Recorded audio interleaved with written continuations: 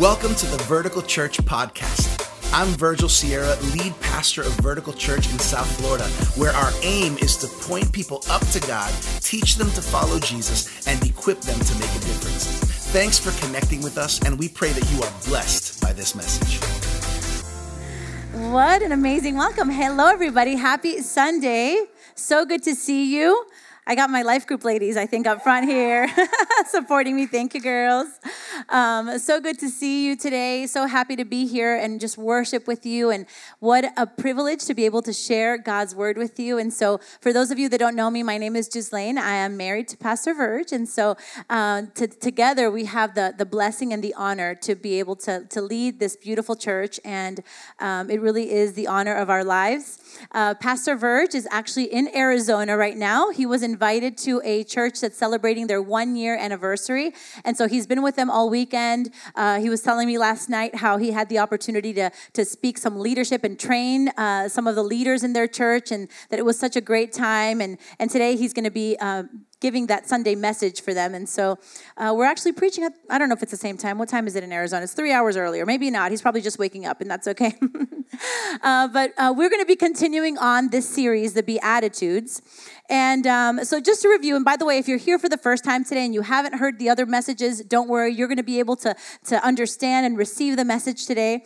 But just to give a little review, the Beatitudes, it's important to understand that they're not just good wishes or recommendations, right?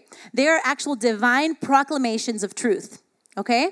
And these 9 Beatitudes all begin with the same word. Who remembers what the Beatitudes begin with? Anybody? Blessed, very good. Or if you're blessed, if you want to sound a little, fancier, blessed are those, or blessed are those, which in the Greek is actually the word I think it's pronounced makarios, I think.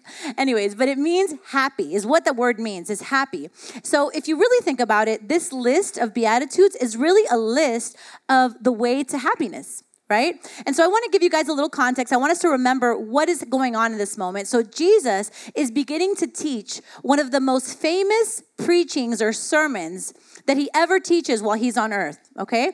And it's called the Sermon on the Mount, okay? And so these Beatitudes are actually just like the preamble, just like the introduction to the actual sermon, because the sermon is actually 3 chapters long. The Sermon on the Mount starts in Matthew chapter 5, continues Matthew chapter 6, and finishes in Matthew chapter 7. So it's actually 3 chapters long. And these are just a few verses that are kind of like the introduction. And so I want us to read together Matthew 5. You can turn your Bibles to Matthew 5.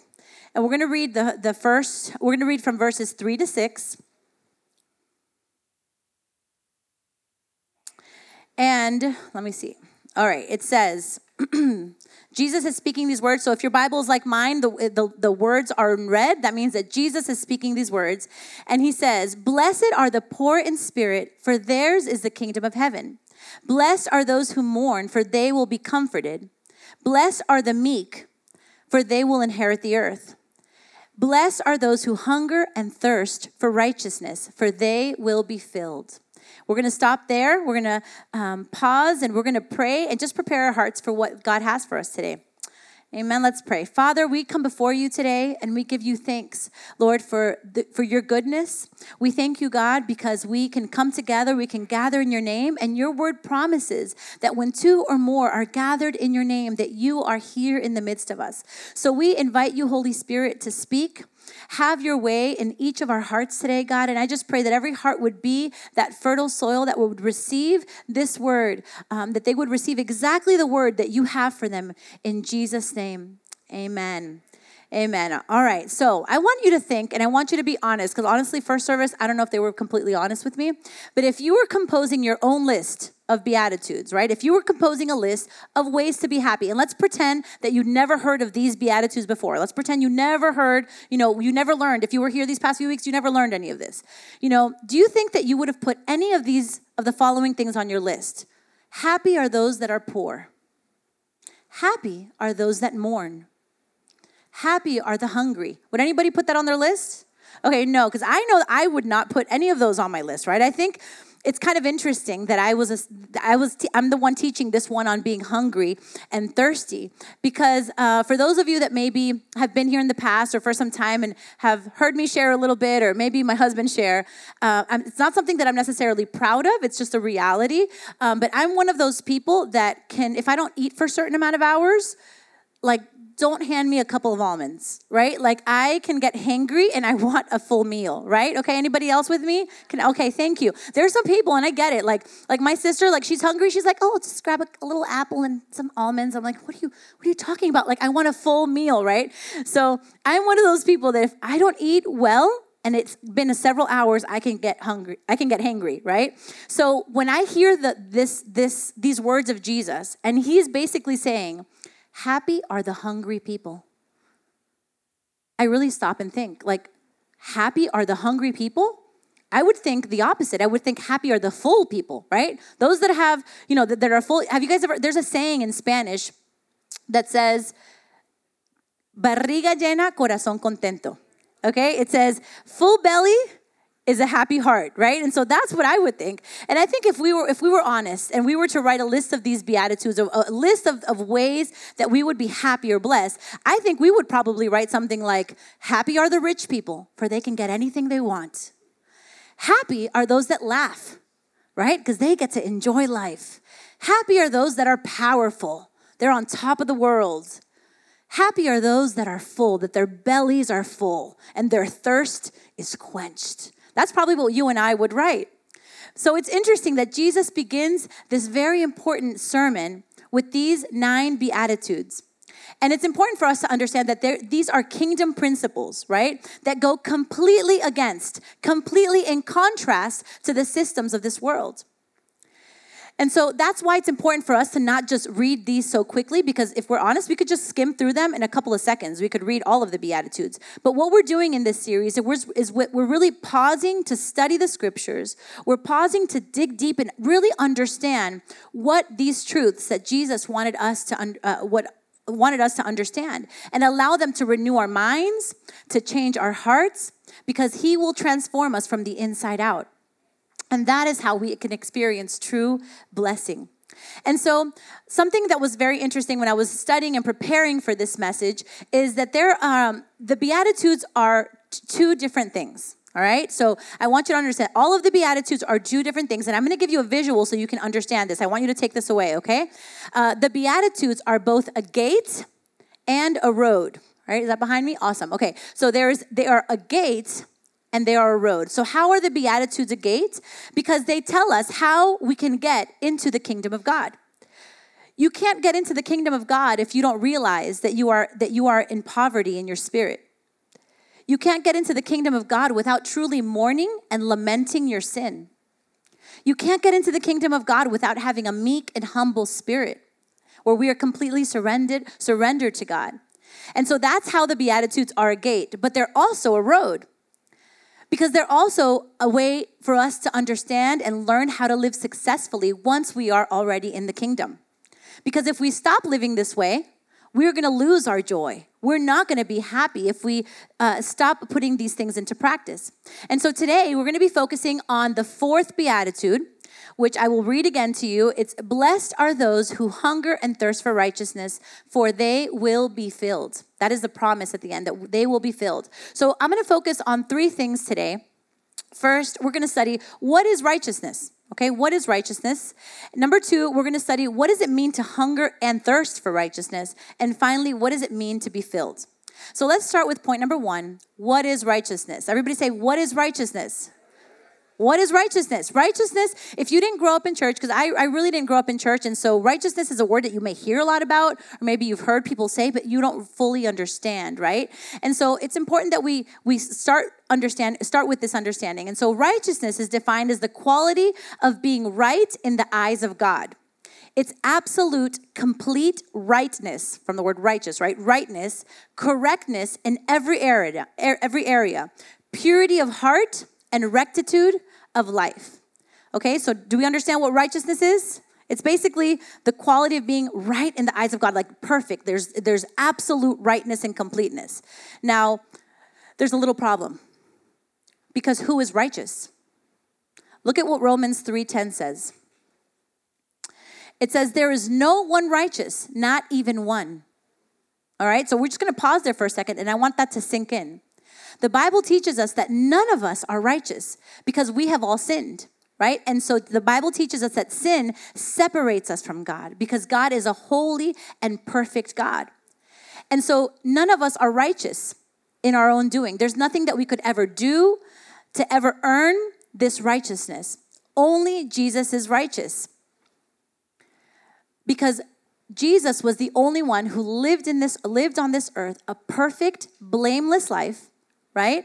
And so that is why, I want to read to you this next verse, why Jesus can become our righteousness. Look what 2 Corinthians 5:21 says. And by the way, I have a lot of scripture for you today. So if you have your Bibles, please follow along. And if for whatever reason you don't find it, I want you to write down the verse so that you can read them later because I have a lot of Bible verses for you. So we're going to first read 2 Corinthians 5:21. And it says, God made him, referring to Jesus, who had no sin to be sin for us, so that in him we might become the righteousness of God. All right, I'm going to read to you the same verse in a different translation so that we understand it a little bit better. This is a New Living Translation that I'm going to read to you now. It says, for God made Christ, who never sinned, to be the offering for our sin, so that we could be made right with God through Christ. All right, so are we understanding a little bit more now about righteousness? So righteousness is this ability to be right before the eyes of God. And on our own, none of us would ever make it. Right? No matter how good we try to be or all the things we try to do, we could never be fully righteous. And so that is why we have the good news of the gospel. That is why Jesus came and lived on this earth and lived a perfect life. And he died on the cross as a penalty for our sins, not for his sin because he had no sin, but he died in our place so that he could become our righteousness. Isn't that good news?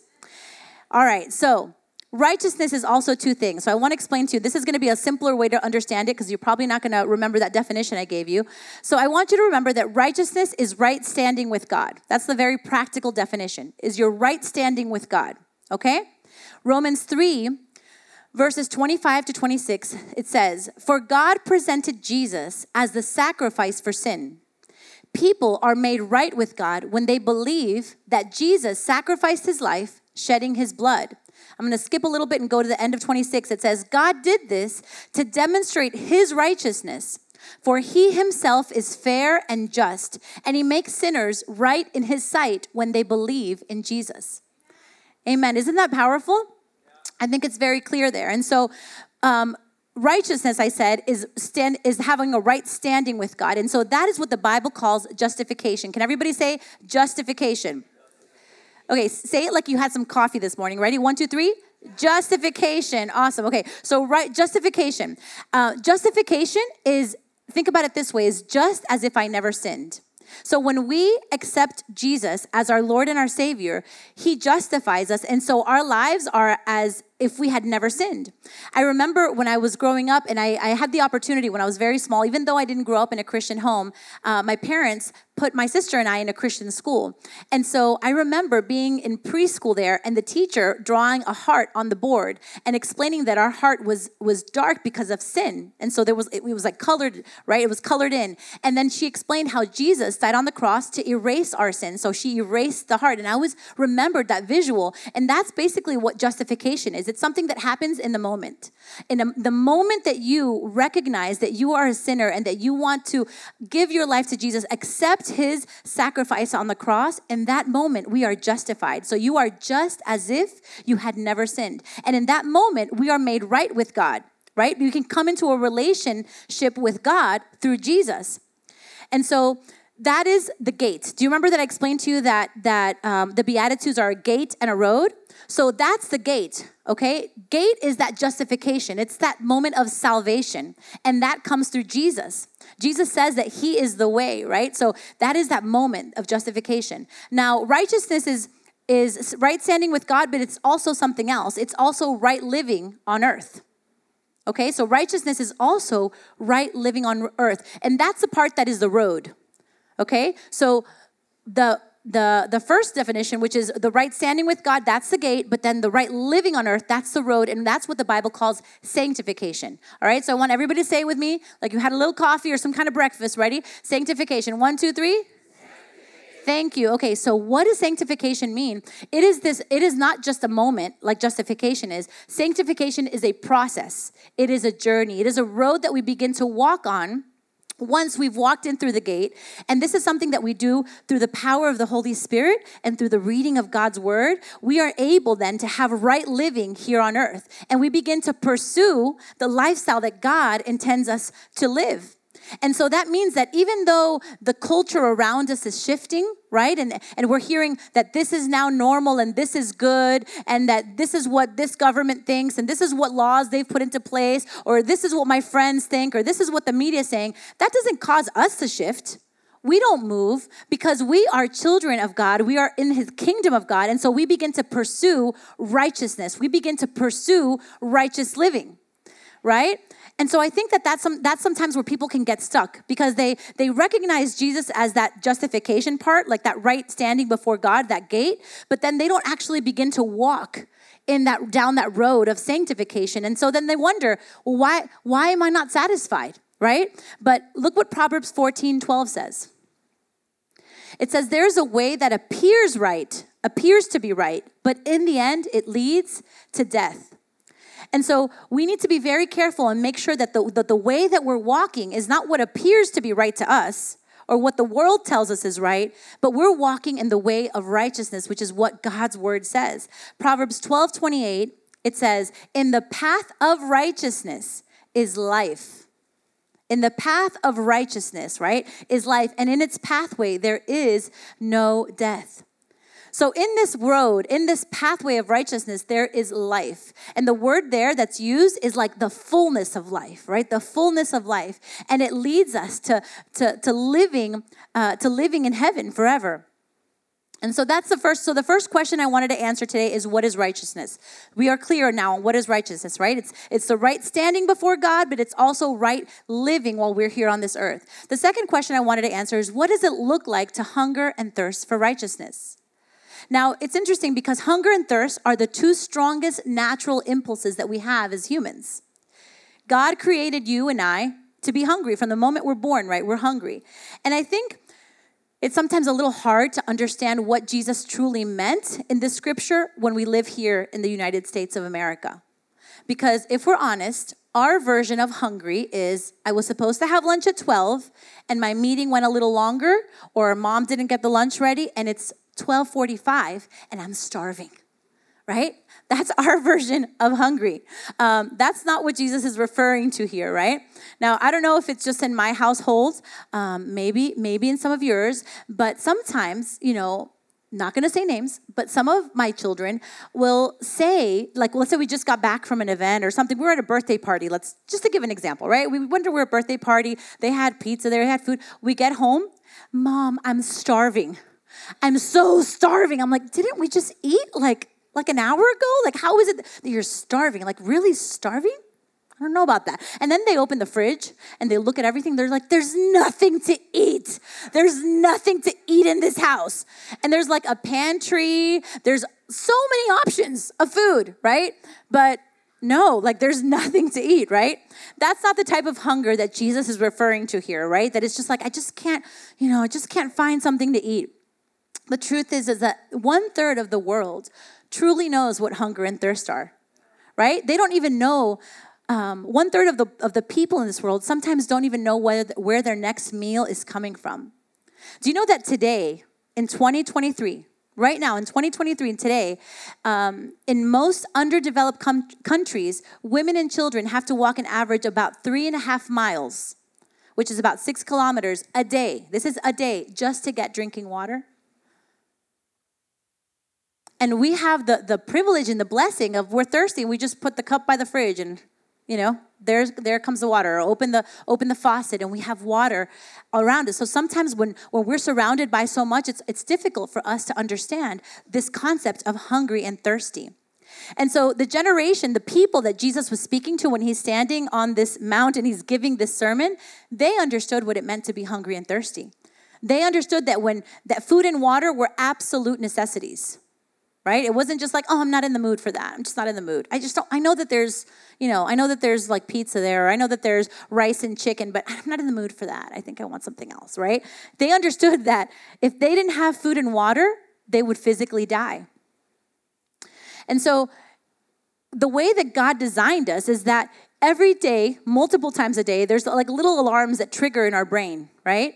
And they make our stomach growl, they make our mouth water, right? And we have cravings. And so why do you think that Jesus uses these words to describe the relationship that we should have with righteousness? It's because God gave us physical needs that mirror our spiritual needs. And just as food and water are a physical necessity for us, righteousness is a spiritual necessity. Without righteousness, we spiritually die. Look at how the psalmist described his desire for God in Psalm 42, verse 2. It says, "My soul thirsts for God, for the living God. When can I go and meet with God?" Isn't that beautiful? We see that he's not speaking of a physical thirst. He's saying that his soul, right? His soul is thirsting for the living God. He wants to meet with him. He wants to have a relationship with him. And we can have that through Jesus. Look what in John 6:35, Jesus says, "I am the bread of life. Whoever comes to me will never go hungry, and whoever believes in me will never be thirsty." And so again, Jesus here is making a very powerful declaration. He's giving an illustration because he's not saying that he's physically a piece of bread, right? Or that he is water. He's saying that having a relationship with him, if we have a relationship with him, we will never go hungry, and if we believe in him, we will never be thirsty. So why is it that we're not hungering after God? Why is it that if I were to ask you to describe your relationship with God, would you say that you're hungry and thirsty after him? Well, I think that there's two main reasons why we're not really hungering after God. And the first reason is I think we're filling up on the wrong things.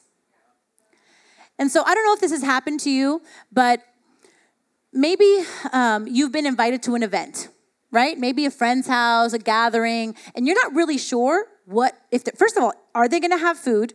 And what type of food is it going to be? And the truth is, you've been running around the day and you're hungry. Okay, I'm not talking about myself. I'm just using an example. And then you have to stop and get gas. And then you think, maybe I should go grab a couple snacks just in case, I just don't want to get there and I'm starving. So then you come in and you grab, I don't know, what would you grab? Like some Takis. I know that's like a thing that my kids are into. Some Pringles, some Oreos, some Slim Jims. What else? Popcorn, cookies, okay? So these are some of the snacks, right, that we like, oh, maybe we want a little coffee, a little Gatorade, I don't know. You grab some snacks at the gas station. And then you arrive to the party, and guess what? They catered your favorite place, like your favorite restaurant of all time, like abundance of it. And are you hungry? No, like it smells amazing. It looks great, but it's just like, I'm just not that hungry, I'll just try a little bit because you filled up on the wrong things, right? What's interesting about junk food is that I think it tastes so good, but it doesn't have anything nutritious that your body needs, right? We know this, right? That like Oreos really have nothing good for you, right? And I think it's so funny because it's almost like the food, the food people of the world, like they want to get us to buy this food, so they make it really colorful and they put commercials. They even put they have even characters, right? Like the Cheeto tiger, right? And like the Fruit Loops thing, and then like the M&Ms, like they have conversations, like they're so cute. Oh my gosh, I want M&Ms, right? So they're trying to sell it. They're trying to get us to buy this and consume this food. But I want to ask you, has anybody here ever seen a commercial for broccoli? No. Carrots?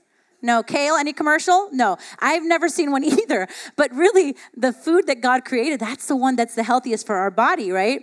And so I just want you to think of this example because I think that many times this is what happens in our spiritual life. We're not hungering after God because we're filling up on the wrong things, right? We're filling up on the things around us. And so it led me to think about a character in the Bible, in the Old Testament, which is King Solomon.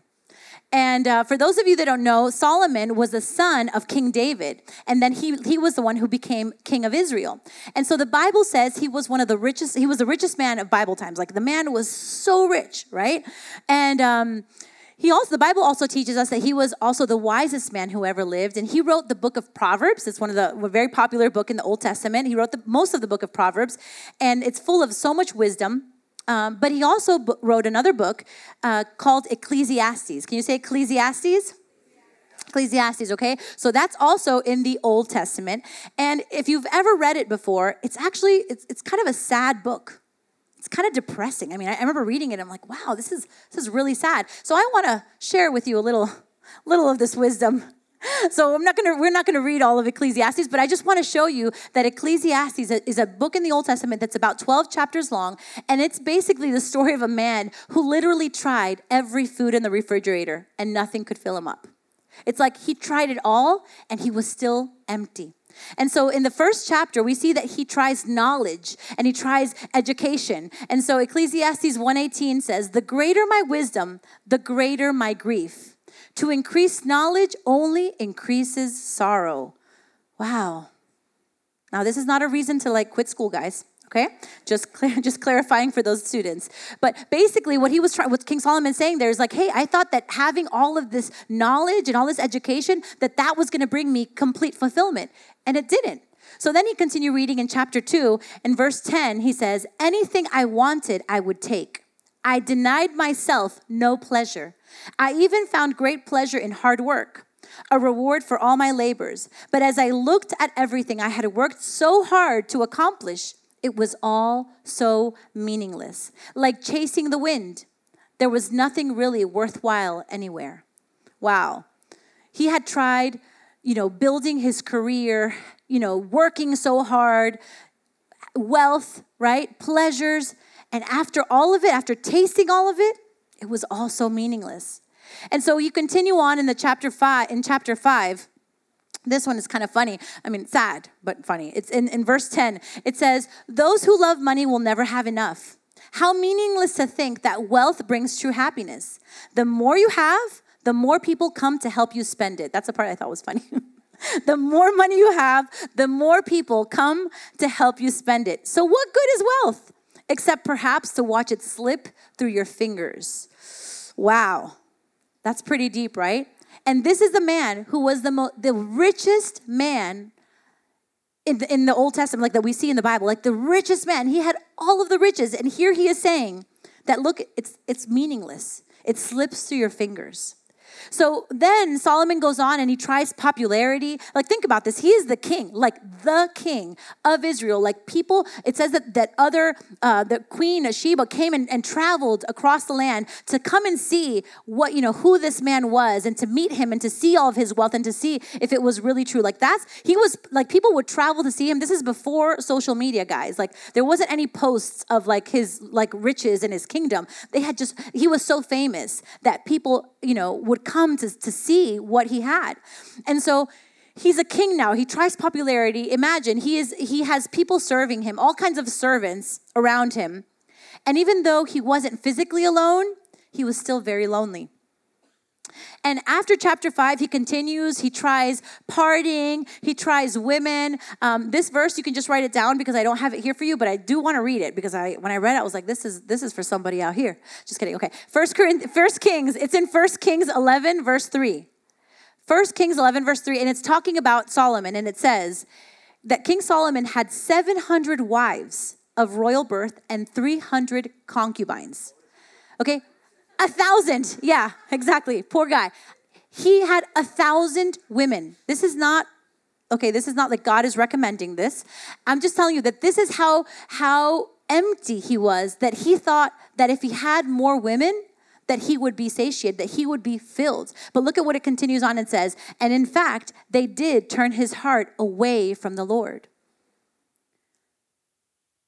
So Solomon tries it all. Money, fame, power, work, everything, knowledge. And so we're going to skip all the way now to chapter 12, to the end of his life, where he comes to a conclusion because he realizes that none of these things satisfy him. And so I'm going to read in verse 13, and this is what he says. He says, "That's the whole story. Here now is my final conclusion. Fear God and obey his commands, for this is everyone's duty. So after all of his life, after trying it all, he realizes that the most important thing is that we would fear God. Now, for those of you who've been here in the past few weeks and months, we just finished a series called The Fear of God. And for those of you that were not here, honestly, I highly recommend it. It's one of the most powerful, impactful series that we've done here at Vertical. It has really impacted my life. And it's important for us to understand that fear of God does not mean that we're scared of him and that we want to run away from him. On the contrary, it means that we have a reverent love and deep respect for him and that we run towards him. Right? Or we run towards God. We want to have a relationship with him. And so that's what Solomon is saying here. We need to fear God. We need to run towards him. We need to have a deep reverence for him. And it says here that we should obey him, right? Obey his commands. Because once we get there, we want to also live out in a way that is righteous. Live righteously, right? And obey his word. So I want us to pause for a moment. I want us to just think right there where you are. You can close your eyes if you want, just so that there's no distractions. And I want you to think. I want you to consider the things in your life. I want you to consider what are the things that you are consuming that are leaving you empty, that aren't really filling you up, that have left you unsatisfied.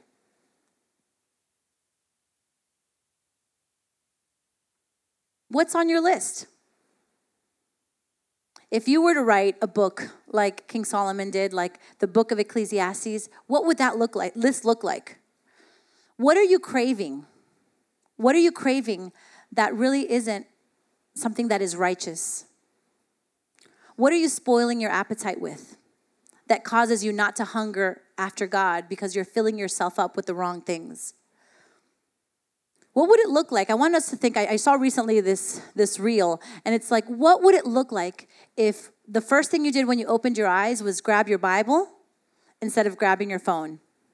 To look through your emails, to respond to messages, to scroll through social media. What would it look like if the first thing that you allowed in your heart and in your mind was the Word of God? What would your life look like if you took more time to worship God, to pray, to read his word instead of spending hours binging Netflix? And you see that these things may taste good at first, but it's just like junk food. It never is going to truly satisfy you. They really leave us feeling empty. And so I want us to read Isaiah 55, verses 1 through 2. It says, "The Lord says, all you who are thirsty, come and drink. And those of you who do not have any money, come, buy and eat. Come buy wine and milk without money and without cost. Why spend your money on something that is not real food? Why work for something that doesn't really satisfy you? Listen closely to me, and you will eat what is good. Your soul will enjoy the rich food that satisfies." So what the prophet Isaiah is encouraging us to do is not to spend our efforts and our time and our money on things that will not satisfy, that we should really eat what is good. It's time for a different meal. For those of us that have been filling up on the wrong things, it's time for us to change our meal. And so I think that there's a second group of people that aren't hungering and thirsting after God. And maybe it's not because you're filling up on the wrong things. It's truly because you've just never experienced the goodness of God. You've never experienced it, so you don't hunger after it.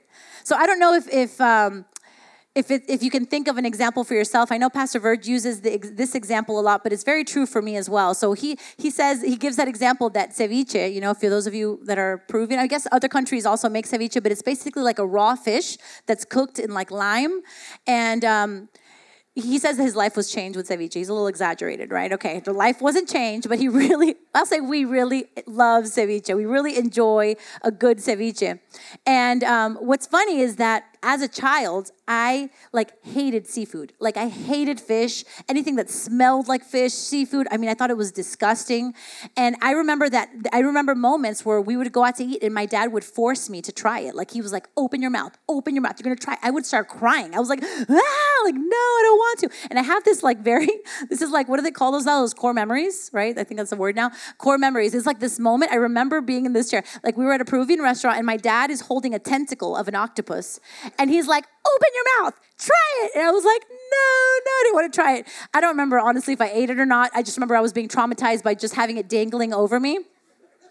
But you want to hear something hilarious now? I love seafood now, and grilled octopus is one of my favorite things to eat. Isn't that hilarious? Okay, I know that it probably, if you've never had it, I can understand that probably sounds gross to you, right? Because it's like the tentacle and it's kind of gross. I get it. I know it looks kind of gross, but honestly, if you haven't tried it, you do not know what you are missing, right? And I think in the same way, there may be someone here today who is not really hungering and thirsting after God, not because you're just filling up on the wrong things, but because you really don't even want to try it. You're like, no thanks. No, I'll pass. Like, no thanks on any of that. And maybe it's because someone you know maybe hurt you. Maybe you had a bad experience and someone offended you, and maybe they call themselves a Christian, or maybe it was in a church and something happened, and so now you blame that on God. Maybe you have a negative opinion on Christianity because someone left a bad taste in your mouth. And so I want to encourage you to give God a chance, to try him. Look what Psalm 34:8 says. Psalm 34:8 says, taste and see that the Lord is good. Blessed is the one who takes refuge in him. So I want to encourage you, if that's you, I want to encourage you to just taste and see that the Lord is good. It's like the song that we were singing at the end, like, if you seek him, you will find him. He's not a God that's trying to hide and you're chasing after him and he's like, oh, no, you're not going to find me. No, he wants us to experience his goodness. And the last point I want to talk about is, what does it mean to be filled? So we've talked about what does it mean? What does righteousness mean? To understand that, right? We've talked about what it means to hunger and thirst for righteousness. And so what does it mean to be filled? And so the beautiful part of this beatitude is that this is the promise that when we are hungering and thirsting after righteousness, after this right standing with God, after this right living while we're here on earth, he promises to fill us. And this word filled, it means to be like gorged, like to be filled to the full. And like imagine like you're eating a meal and you got to loosen your belt, like that kind of like wear stretchy pants. Yep, that kind of meal. That's what God is promising us. He promises to completely satisfy us. Psalm 107:9, it says, speaking of God, for he satisfies the thirsty and fills the hungry with good things. God promises that he will satisfy us. Those that are thirsty and that are hungry, he will fill us with good things. Now, I don't know if you've ever been to a really fancy restaurant, like those fancy restaurants where you don't even know like what language the menu is in, right? And you're just like, oh, everybody said it was good, 5 stars. And you're just like, okay, so I'll order the whatever language, right? And you order something, and then you're like hungry because you're like so hungry. You did not eat junk food because you knew you were going to spend a lot of money at this restaurant. And so you come to this restaurant, and then you're so hungry, and then they present this dish to you. Do we have it? Here. It's like tiny. It's like, oh, this is my main entree. Oh, thank you so much, sir. Like, is this just a little appetizer? But no, like that's your meal. Has that ever happened to you? And you're just like, oh, 3 raviolis. Oh, that's delicious. Like you're like done eating in 2 seconds, right? I don't know if that's ever happened to you, right? But I just want to clarify that this is not what God's talking about. He's not telling you, hey, I'm going to give you something good and amazing, but it's just a little bit, just a little tiny bit. No, he promises to fill us. So instead of picturing this, I want you to picture like a banquet, like a meal. Think of like Thanksgiving dinner, right? Like, ooh, that's coming up soon, huh? Only a few more months of Thanksgiving. That's like my favorite holiday. I wear my stretchy pants on Thanksgiving. But that is a type of complete satisfaction that God wants to fill us with. He says that when we're hungry and thirsty for him, when we are hungry and thirsty for righteousness, he will fill us. And so it's interesting, right? Because how can you be hungry and thirsty, but also completely satisfied? Right? Like, how can you be hungry and thirsty, but then completely satisfied? And it's because you and I, God created us with a bottomless soul. He created us to be hungry. Just like he did in the physical, he created us like that in spiritual, right? Because if we eat today, right? We have breakfast today. Are you going to be hungry in a couple hours, right? Right? Sometimes you eat so much and you're like, okay, I'm not eating till tomorrow. And then a few hours go by and you're like, oh, okay, I think I'm hungry. What could I eat, right? So in the same way, our spirits, our souls are bottomless. And the reason why he created this way was not to taunt us so that we're just like, oh gosh, nothing ever satisfies. The reason he created us this way is because he knows that there's not a single person on this earth or a single thing, a position, amount of wealth, riches, fame, popularity. There's nothing that will ever satiate that hole that we have. Only Jesus can fill it because he is the only one that is eternal. The Bible says that God is an everlasting fountain. It's a fountain that never runs dry. The Bible says that God is the Alpha and the Omega. He is the beginning and he is the end. So that is why he is the only one that can completely satisfy that thirst and that hunger that we have. And it's so beautiful because we can come to church and we can worship God and we can experience his goodness and his presence, right? We can read the word, we can study the word and leave church feeling encouraged, feeling full. But guess what? Tomorrow we wake up and we're like, God, I want more of you. I want to worship you. I want to spend time with you. I want to read your word and learn more about what does your word teach me? How can I live righteously, right? And then the next day comes up like, hey, today's life group. I'm so excited for my life group because I'm going to go and I'm going to worship and I'm going to grow together with my family in the faith. So you see, God has given us, he says that those that hunger and thirst after him, he will satisfy us. And so we can be both hungry and thirsty, but at the same time be completely satisfied. If you want the bread and drink that will completely satisfy you, you don't have to wait any longer and you don't have to look any further because it is found in the person of Jesus. You know, I was thinking when I was studying this, just a memory came to mind that as I grew up in South Florida. And growing up, the home that I grew up in had a pool. And there was like a season in our lives. There was a season where nobody ever got in the pool ever. But then there was like a season that was like, I don't know, maybe like 7 years old to like maybe 11, where we would get in the pool all the time. Like if it was summer, we were in the pool having fun at all times. And so, I'm sure for most of us, when we're in the water all day, right, whether it's the pool or the beach or we're in the sun, usually we get really hungry, right? We usually get really hungry, right? Our appetites are like awake, right? We're super hungry. And I remember that I would be hungry and I would see my mom making lunch and I was like, Mom, I'm so hungry. Can you please just bring us some food? We want some food. Can you just make some sandwiches? And she would take out like a tray of like baby carrots and apples. And I would get so annoyed. I was like, I don't want carrots and apples. I want like a sandwich or give me like some cookies or something that's going to like make me feel satiated, right? But the reason why she didn't want me to eat that is why?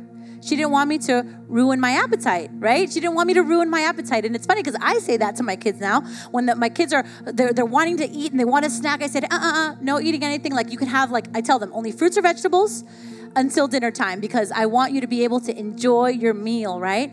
And I do that because I love my kids and I want them to be filled with good things, right? And in the same way, God in his grace is telling us that today. He's telling us, hey, I'm going to give you a little, there's some things in this world that are good and it's good. It's going to fill you for a little bit, right? It's not everything that it's junk, you know? There's a lot of good things that can give us a little taste of heaven. But ultimately, he is the only one that's going to truly satiate us as we have a relationship with him. And until the day that we are in heaven, we're going to experience everything that he is and all of that he has for us. But he doesn't want us to ruin our appetite. He wants us to come to him and recognize that he is the only one that will satiate, that will fill us. He will fill us. And so to close, I want to do two prayers. I want to pray first for maybe those that are here today and recognize that you really haven't had a true hunger and thirst for God. That you realize that maybe you've been filling up on that junk, on the junk around us that the world is offering, and that it's been leaving you empty. I want us to pray so that we would be a people, that we would be a church that hungers and thirsts for righteousness, to have a right standing before God through Jesus, but also a right living on this earth through the power of his Spirit. So let's bow our heads and let's pray. Lord, we come before you today and we thank you for your word. We thank you for your promises. And we ask, God, that you would lead us to go all in with you, Lord, that we would hold nothing back. Lord, that we would seek your kingdom first, that we would seek your righteousness, that we would trust that you are good, God. And that as we hunger and we thirst for you, as we pursue your righteousness, God, I pray that we would find the joy and the satisfaction and the blessing that only comes from you, God. God, I pray that right now you would show us, that you would reveal to us, Holy Spirit, if we have been ruining our appetites for you, God. If there's anything in our life that we've been consuming that has taken away our appetite for you, Lord. We recognize, Lord, that you are the only one that can fill us and satisfy us, for you are good. We pray this in Jesus' name. Amen. Amen. Amen. Thanks for listening to the Vertical Church podcast. And thank you to all of you who give generously to this ministry. You make this ministry possible. You can always give online by visiting us at verticalchurch.com. And if you enjoyed this message, you can subscribe, rate it, share it with your friends, and you can also share it on social media and tag us at vertical_social. Thanks again for listening, and God bless you.